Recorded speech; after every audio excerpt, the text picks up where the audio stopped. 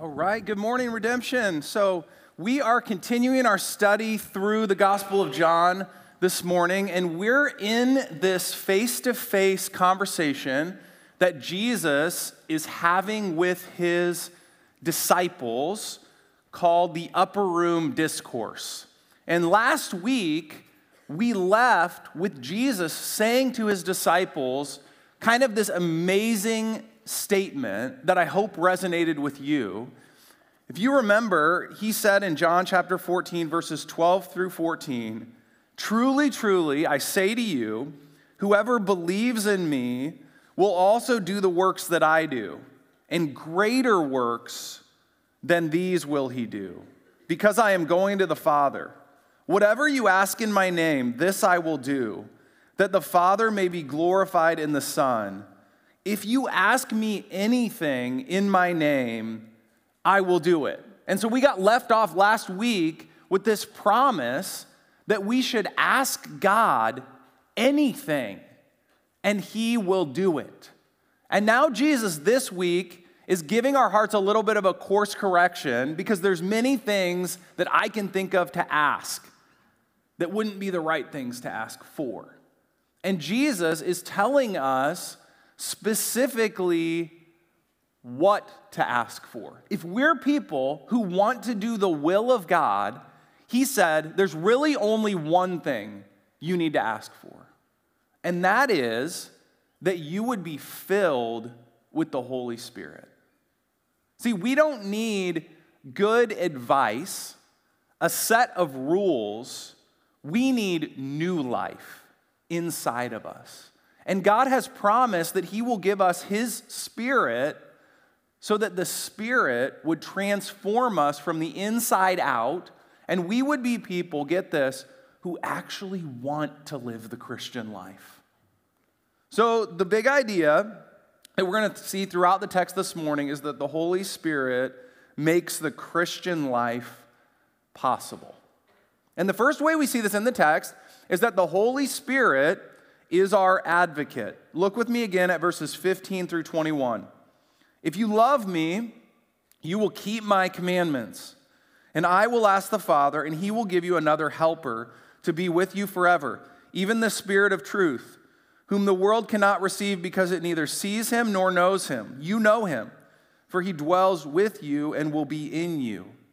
I will not leave you as orphans. I will come to you. Yet a little while, and the world will see me no more, but you will see me. Because I live, you also will live. In that day you will know that I am in my Father, and you in me, and I in you. Whoever has my commandments and keeps them, he it is who loves me. And he who loves me will be loved by my Father, and I will love him and manifest myself to him." So here's the question that you should be asking as a good Bible student. Why isn't the title of this point, "The Spirit is our helper"? Because that's what the text says. He's our helper. Why is this Bible teacher saying that the Spirit is our advocate? Good question. The answer is because the word that's used for helper in this text is only used 5 times in the whole Bible. And every time this word is used, it's used by the writer of this gospel named John. 4 times it's used in the Gospel of John, and 1 time it's used in 1 John. And the translation, literally, of that word is advocate. He helps us in a certain way. And the way that the Holy Spirit helps us is in being our advocate. Now, the only place that this word is used outside of the Gospel of John is in the book of 1 John.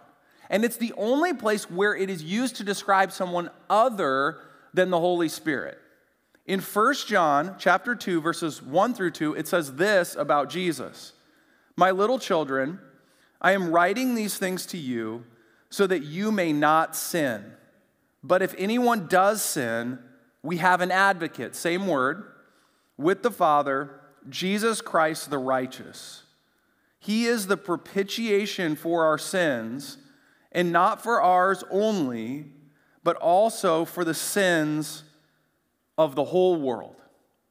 So here's the scene that's been set for us by this word advocate describing both the Holy Spirit and Jesus himself. It's a courtroom scene. God the Father is the judge. He's a good judge. He has perfect justice. And we are sitting before this perfect judge, and we are guilty before him. And he is saying to us, what is your defense for your life, for your actions, for all the ways that you've disobeyed me and run away from me? And John is saying, you don't need to speak for yourself, because you have two advocates that have different roles. The Holy Spirit has come to live in you, and he is testifying with your spirit that you are not guilty. But the way he's testifying to that is not by telling you the lie that you are a good person. Instead, he is pointing you to a different advocate, Jesus Christ, the righteous. And here's the reason that Jesus Christ is your advocate. Because he is the propitiation for your sin. Propitiation means wrath-diverting sacrifice.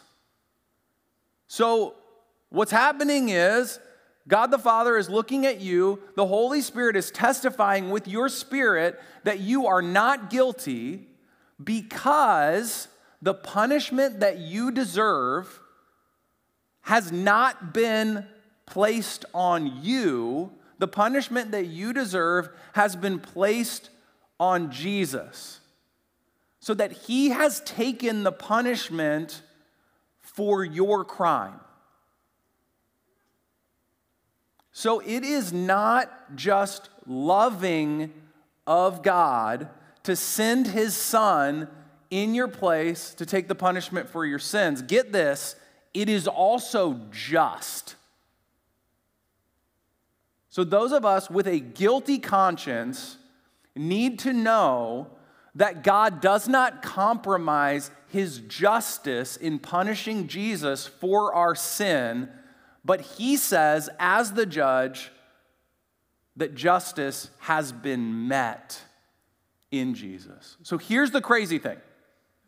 This criminal trial that we're talking about has now turned into a joyful adoption event, so that the Father is no longer our judge, but is our dad.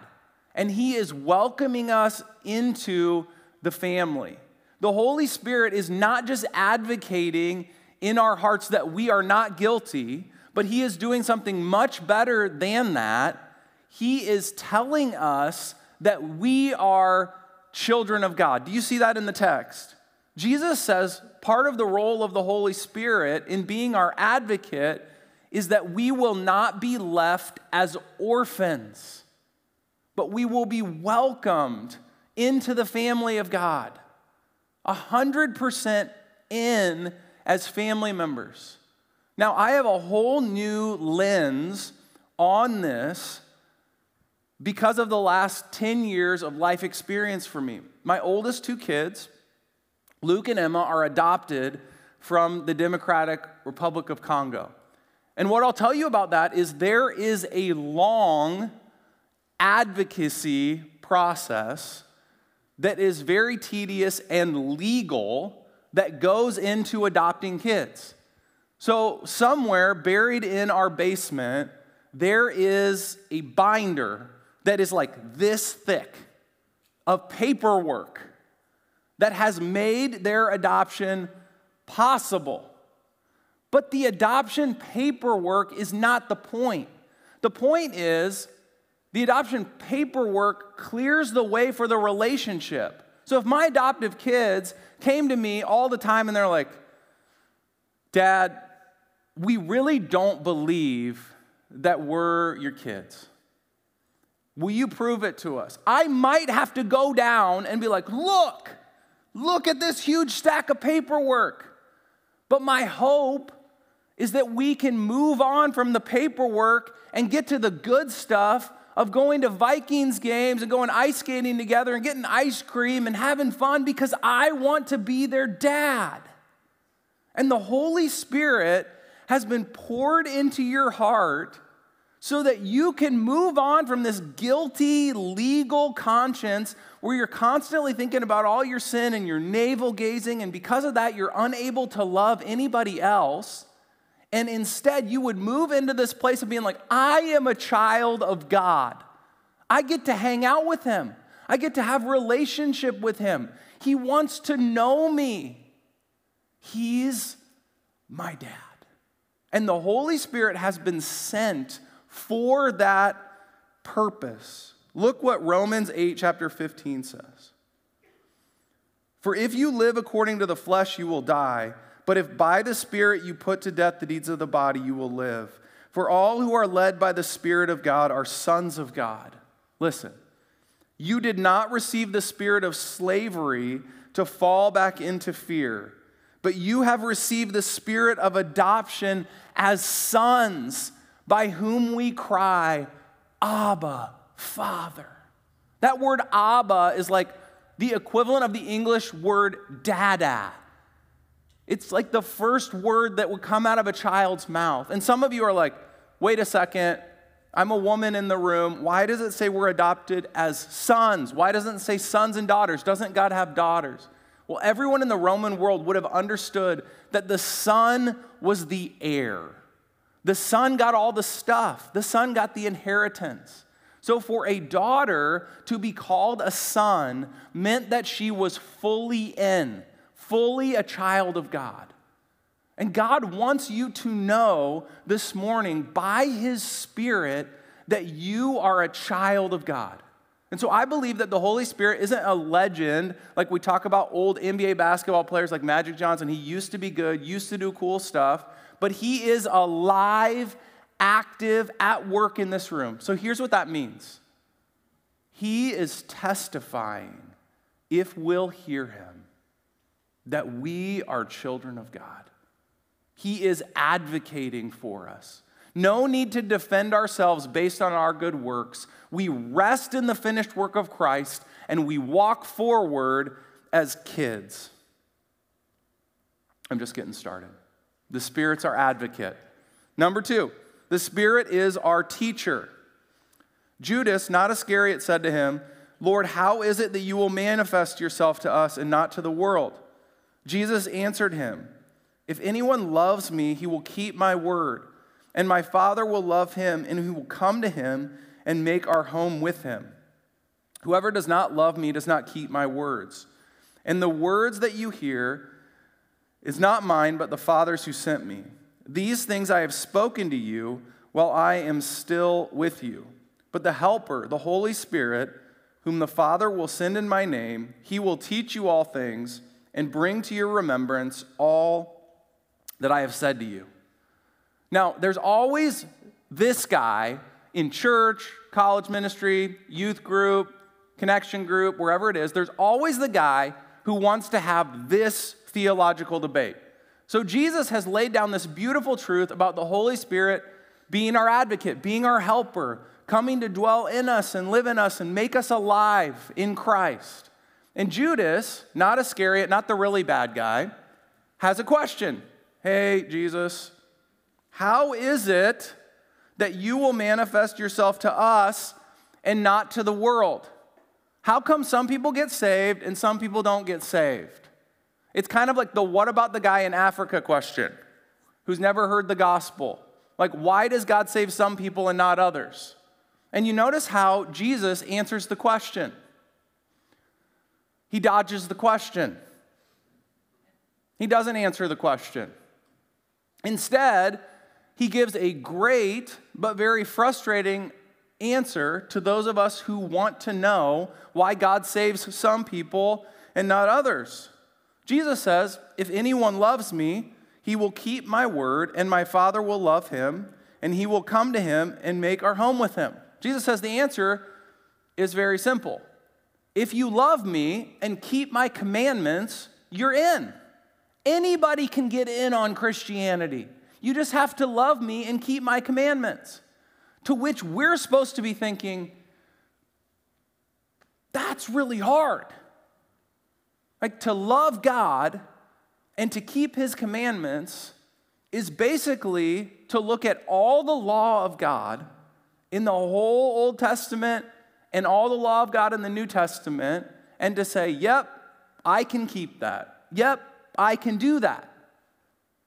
And Jesus answers the question underneath the question by saying, here's how it's possible to become the type of person who loves God and obeys his commandments by the power of the Holy Spirit. See, loving God and keeping his commandments does not come from flesh, does not come from your spirit, does not come from willpower, does not come from effort, does not come from religious devotion, does not come from growing up in a Christian family or sort of downloading your faith from your parents. Love for God and obeying his commandments comes from outside of us, comes from the Spirit of God, coming to dwell in us and becoming our teacher. Now, all of us have had different teachers in our lives, and all of us know that when you have a great teacher, it can change your life. And one such teacher for me was my high school history teacher named Mr. Brewer. I still remember the first day of class that I ever had with him. He's one of those guys who was so devoted to a subject and so serious that even a goof-off like me would take him seriously. And I remember he got up, and he's starting to introduce his class and kind of the ground rules for it and all that. And there were two guys sitting on the right side of the classroom. I can still remember where they were sitting. And they thought that they could act like they always did in his class, and that would be totally fine. And so they're talking to each other. And you see him shift his attention in their direction, but they didn't notice that he had shifted his attention in their direction because he was still talking. And then he said, "Gentlemen, I don't think that this class is for you. There is another teacher who teaches history, and if you want to goof off all semester, then I would suggest you guys stand up right now, show yourself to the door, walk down to the office, and change classes." And then he made them do it in front of us all. And I thought to myself, I'm going to act different in this class because this guy is the teacher. And guys, I goofed off in all my other classes. Somehow, it took a lot of effort for me to get C's. I kind of had like the C's get degrees mentality in high school. In his classes, I got A's. Why? He's not messing around. He's a good teacher. The Holy Spirit is a teacher like that. He's the teacher that you don't mess with. This is God Almighty, come to live inside of you.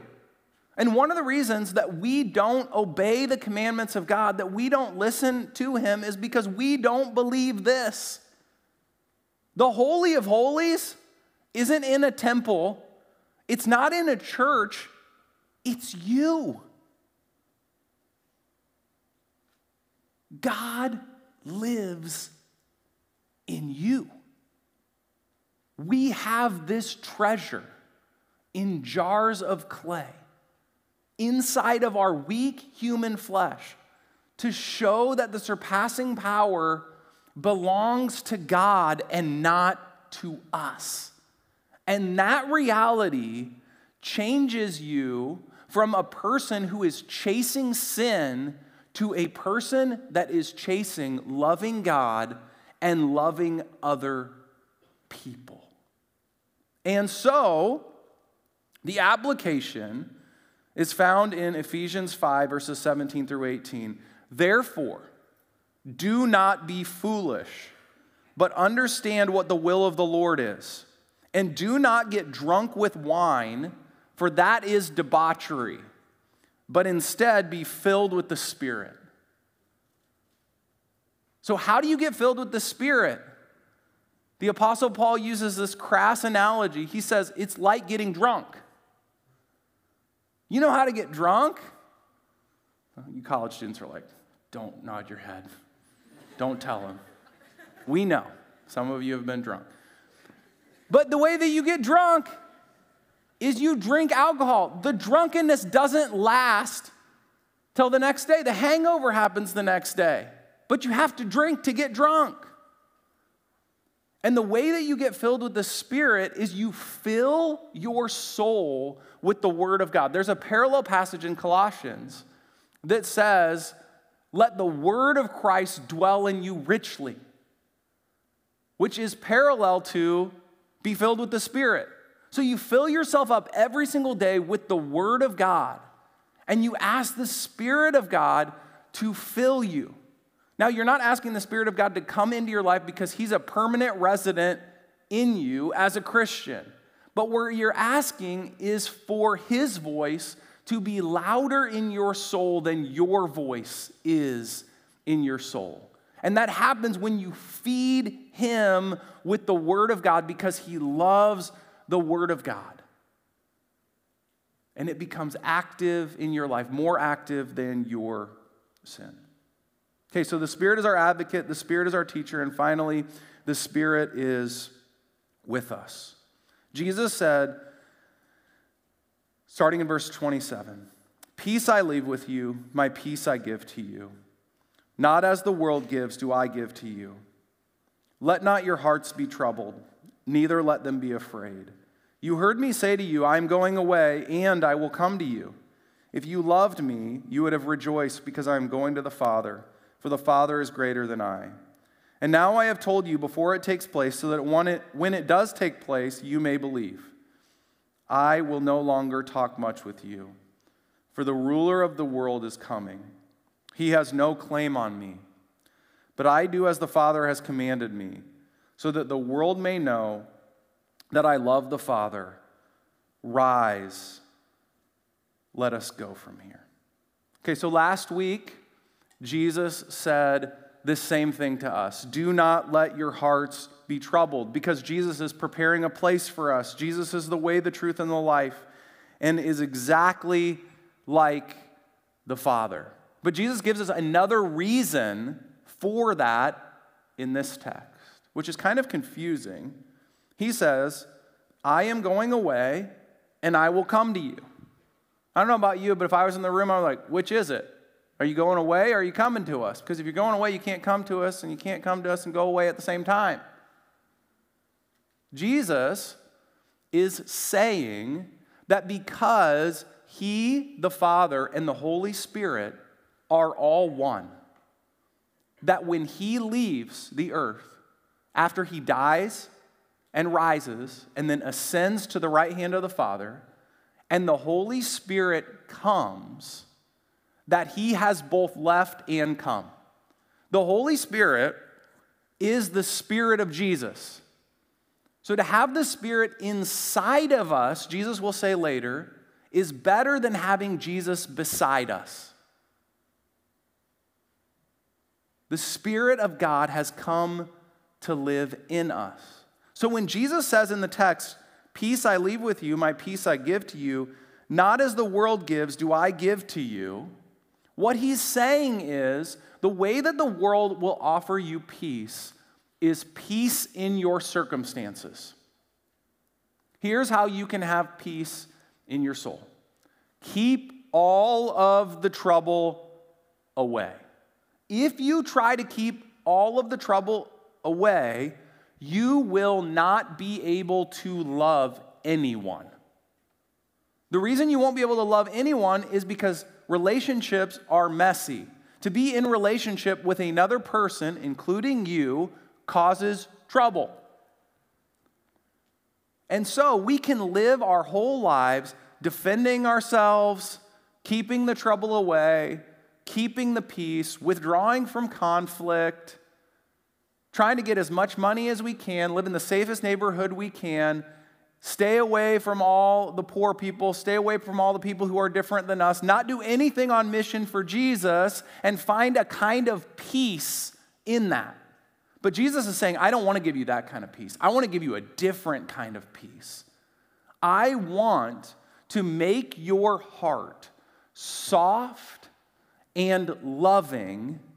I want to transform you from the inside out so that instead of being defensive and protective around the people of the world, that your heart would break for them. That you would become the type of person through whom the love of God is poured out to a world that desperately needs it. And in this way, your heart would no longer be troubled. Not because your circumstances are great, but because your God is great and He is with you wherever you go. And that is a deeper peace. A peace that you can walk through the fire and not be burned. In another place, the scripture says it is a peace that transcends understanding, so that you are steady in the face of suffering. I'm wondering if there are a bunch of people in this room who need this peace. Maybe there are those of you in the room who long to be married. And you're single. You haven't met that person yet. And that is a circumstance that you don't like.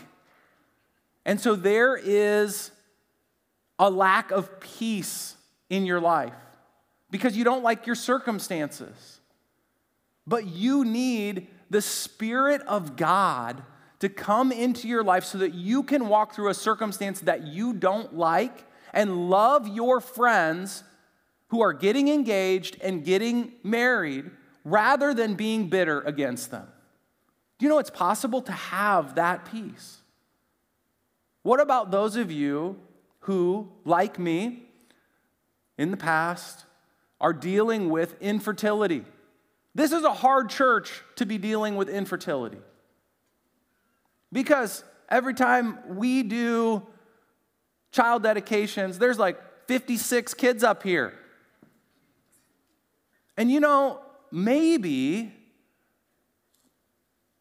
God wants you to have this peace that transcends understanding, even in your infertility, so that you can look at those precious kids that have been born to those families, and rather than being angry and rather than being sullen and feeling like you got to walk out of the room, you can rejoice with them. Maybe you've lost a loved one or in the process of losing a loved one right now, and maybe it's too early for them to be lost.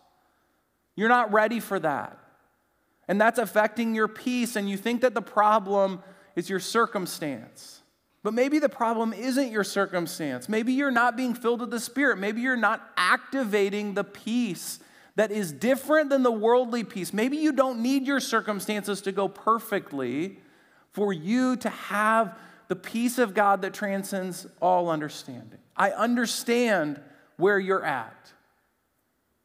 I lost my son.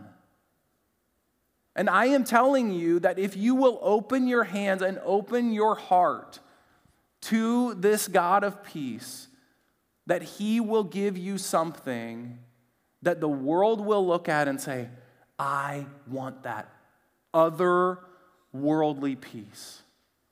Some of you are dealing with chronic pain. Even right now, your joints hurt, or you're having some sort of heart problem, or you're having some sort of back pain, and the pain is so real and so present with you that you can't imagine having peace when your body is in so much pain.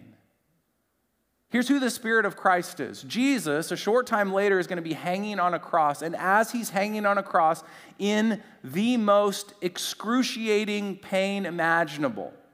Excruciating literally means from the cross, because that's the most painful form of torture imaginable. And Jesus, from the cross, has so much peace that he is able to say, Father, forgive them. They don't know what they're doing.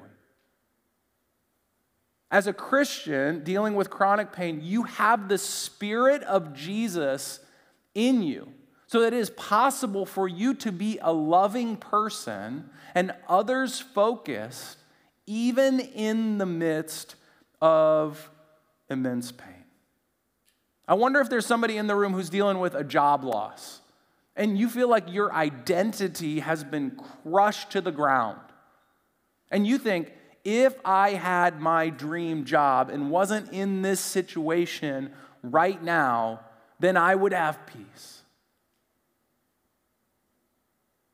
Maybe the Spirit of God wants to show you a different kind of peace, a peace that transcends understanding, where your identity is no longer tied to what you do, what you produce in the world, but is tied to being a child of God. And maybe you can sit in this joblessness. Yes, of course, you're going to keep looking for a job and all that, but you can sit in this joblessness and know that your identity is secure, that you don't have to have a job to be valuable, but you are his. As Jesus has come to give us peace. Here's the question that tells us whether we have activated the Spirit-filled life. Is the trajectory of your life toward Spirit-filled obedience in the midst of deep pain, or self-willed rebellion? Are you running toward God with your pain, asking him to live through you, to be loving to others, or have you turned your back on him and run away from him? Now, all of us to some degree have turned our back and run away from him, but remember, we have an advocate with the Father. The Spirit is in you. And even though you are running away, God is whispering to your heart this morning, you're my child. You can trust me. I love you. Hold on. I have what's good for you. I'm not punishing you. I punished Jesus for you. So let's walk forward in that trust. Let's pray. Jesus, there is so much pain in the souls of your people this morning. All of us, if we were to be asked by somebody 3 or 4 questions that get to the depth of what we're experiencing right now on this earth, there's pain. There's suffering. There's deep suffering. God, and I'm thankful that you don't minimize that. You understand it. Jesus, you walked in the flesh, walked toward the pain of the cross. You understand what it's like to be in our shoes. You understand what it's like to have this peace that transcends understanding. And we're asking this one thing of you this morning. Would you supernaturally fill us with your Spirit so that our experience of the painful moments of our life can be transcended by the love of Christ being poured into our hearts and then flowing out of us to others, so that we wouldn't use our pain as an excuse to not be on mission for you, but that it would be the very thing that becomes our mission for you. God, would our neighbors and our friends and our coworkers see that we have this peace, and would they ask us, where does that hope come from? And would we be able to say, that does not come from me, that is not of me, it is from Christ. He has given me his Spirit. In Jesus' name.